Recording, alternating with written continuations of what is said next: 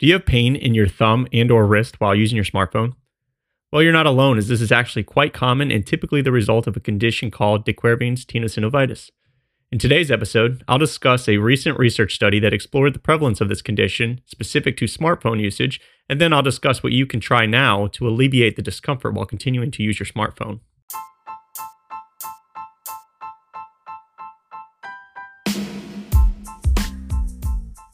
Welcome to the Fit Rehab Podcast, a podcast dedicated to delivering practical fitness and rehab content for managing physical wellness within a busy lifestyle. I'm your host, Brian Ivy, occupational therapist, personal trainer, and board-certified specialist in rehabilitation of the hand and upper extremity.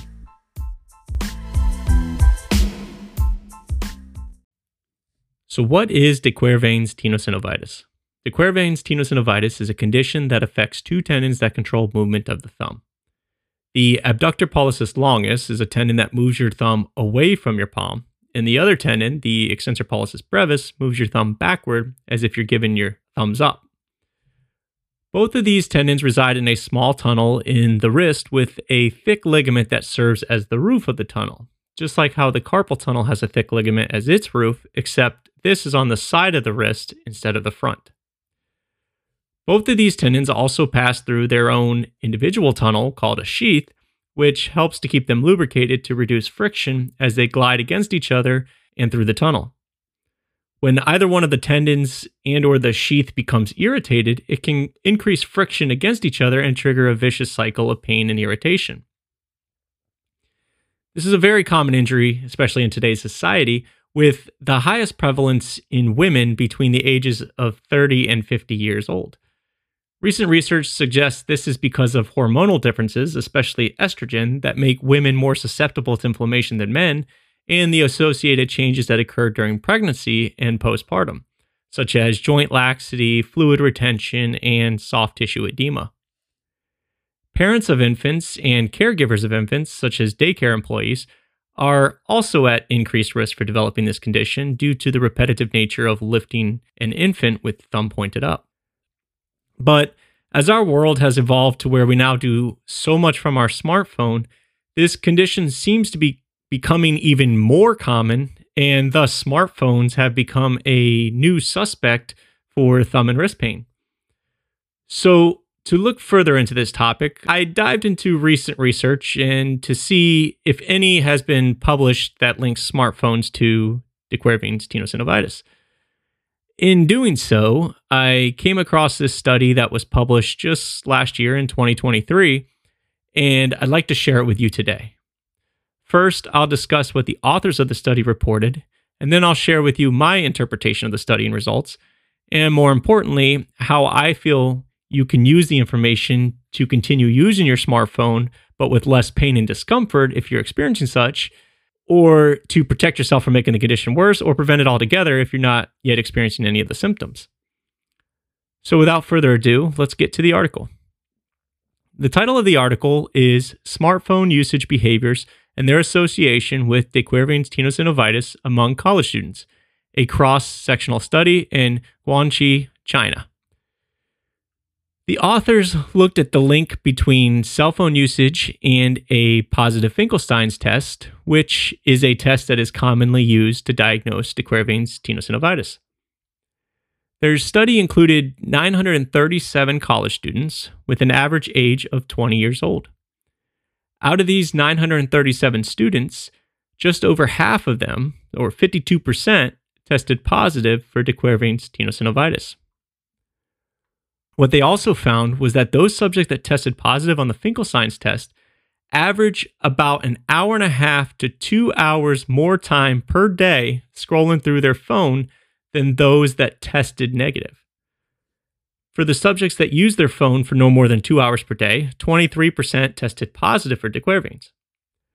That rate doubled to 46% for participants that used the phone between 4 and 6 hours per day, and then more than tripled for those that used it longer than 8 hours per day.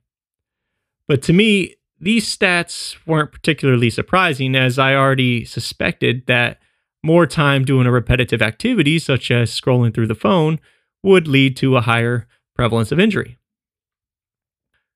But what was surprising to me, though, was to read that there was no significant difference between gender in regard to which subject tested positive and which tested negative.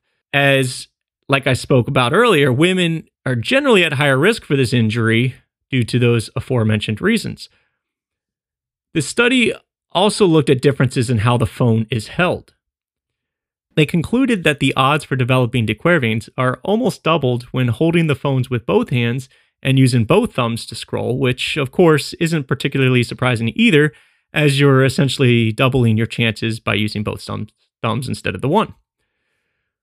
But what was interesting, though, was that there wasn't much difference in the odds for developing de Quervains when considering whether the phone was vertical or horizontal.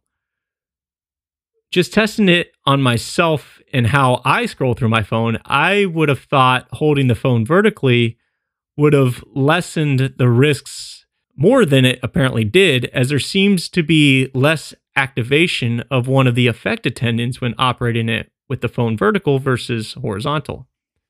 But perhaps that's just me and how I scroll, and that's part of the fascinating aspects of research, especially when you have a good sample size. You can really dive into the numbers and learn some things that might challenge you to think more about what you're doing and telling others instead of solely making decisions based on assumptions. So what is the safest position to hold the phone, you ask? Well, from this study, it appears as though that would be holding the phone vertically in one hand and using the opposite index finger to scroll. The next safest position appears to be holding the phone vertically in one hand and using the opposite thumb to scroll, as the prevalence rate was only slightly higher than when using the index finger instead. So the take-home message that I'd like to leave you with today is that pain in the wrist and or thumb while using a smartphone appears to be more so dependent on the amount of time spent scrolling through the phone and how the phone is held rather than whether you are male or female. So finding ways in which you could lessen the overall time you spend actively scrolling or texting on the phone might help to relieve your symptoms. So for example, using the talk to text feature or asking Siri to open a page for you or set the timer or to give you an answer to a question so you don't have to scroll through pages of results.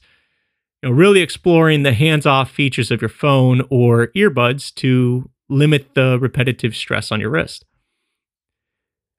Also, try scrolling with your index finger and rest the phone on a surface when doing so, if applicable. If you must hold the phone, try holding it in the opposite hand and scroll with your index finger. Holding and scrolling with the thumb appears to put us at the highest risk for injury. One last thing you could try is using kinesiology tape to relieve your pain. Past clients of mine have reported good relief of pain while wearing the tape. It could become another tool in your toolbox to help you heal and move on from this injury. If interested in trying the kinesiology tape, I'll attach a link to the blog post for this episode, and in that post, I'll include a video demonstration of how to apply the tape yourself. If you'd like to read the transcript for this episode, as well as see photos of the phone positions I referred to earlier, I'll include those in that same post as well. So again, just click the link in the description. It'll take you right there. Lastly, if you found this episode helpful, please give me a follow here and on Instagram at FitRehabOnline for more helpful tips and resources and to stay updated on when new content arrives. Thanks for listening. See you next time.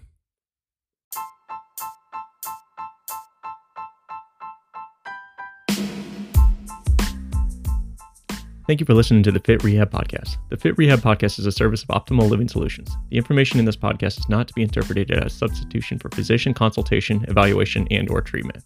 You are advised to consult with a physician before you undertake any physical exercise program. If you experience any chest discomfort or irregularities in your heart rate or breathing, stop exercising and consult a physician immediately. Optimal Living Solutions makes no guarantees with regard to outcomes you will experience from information provided within this podcast, including but not limited to resolution of pain and/or symptoms, the amount of weight you may gain or lose, or the rate at which such weight loss or weight gain will occur.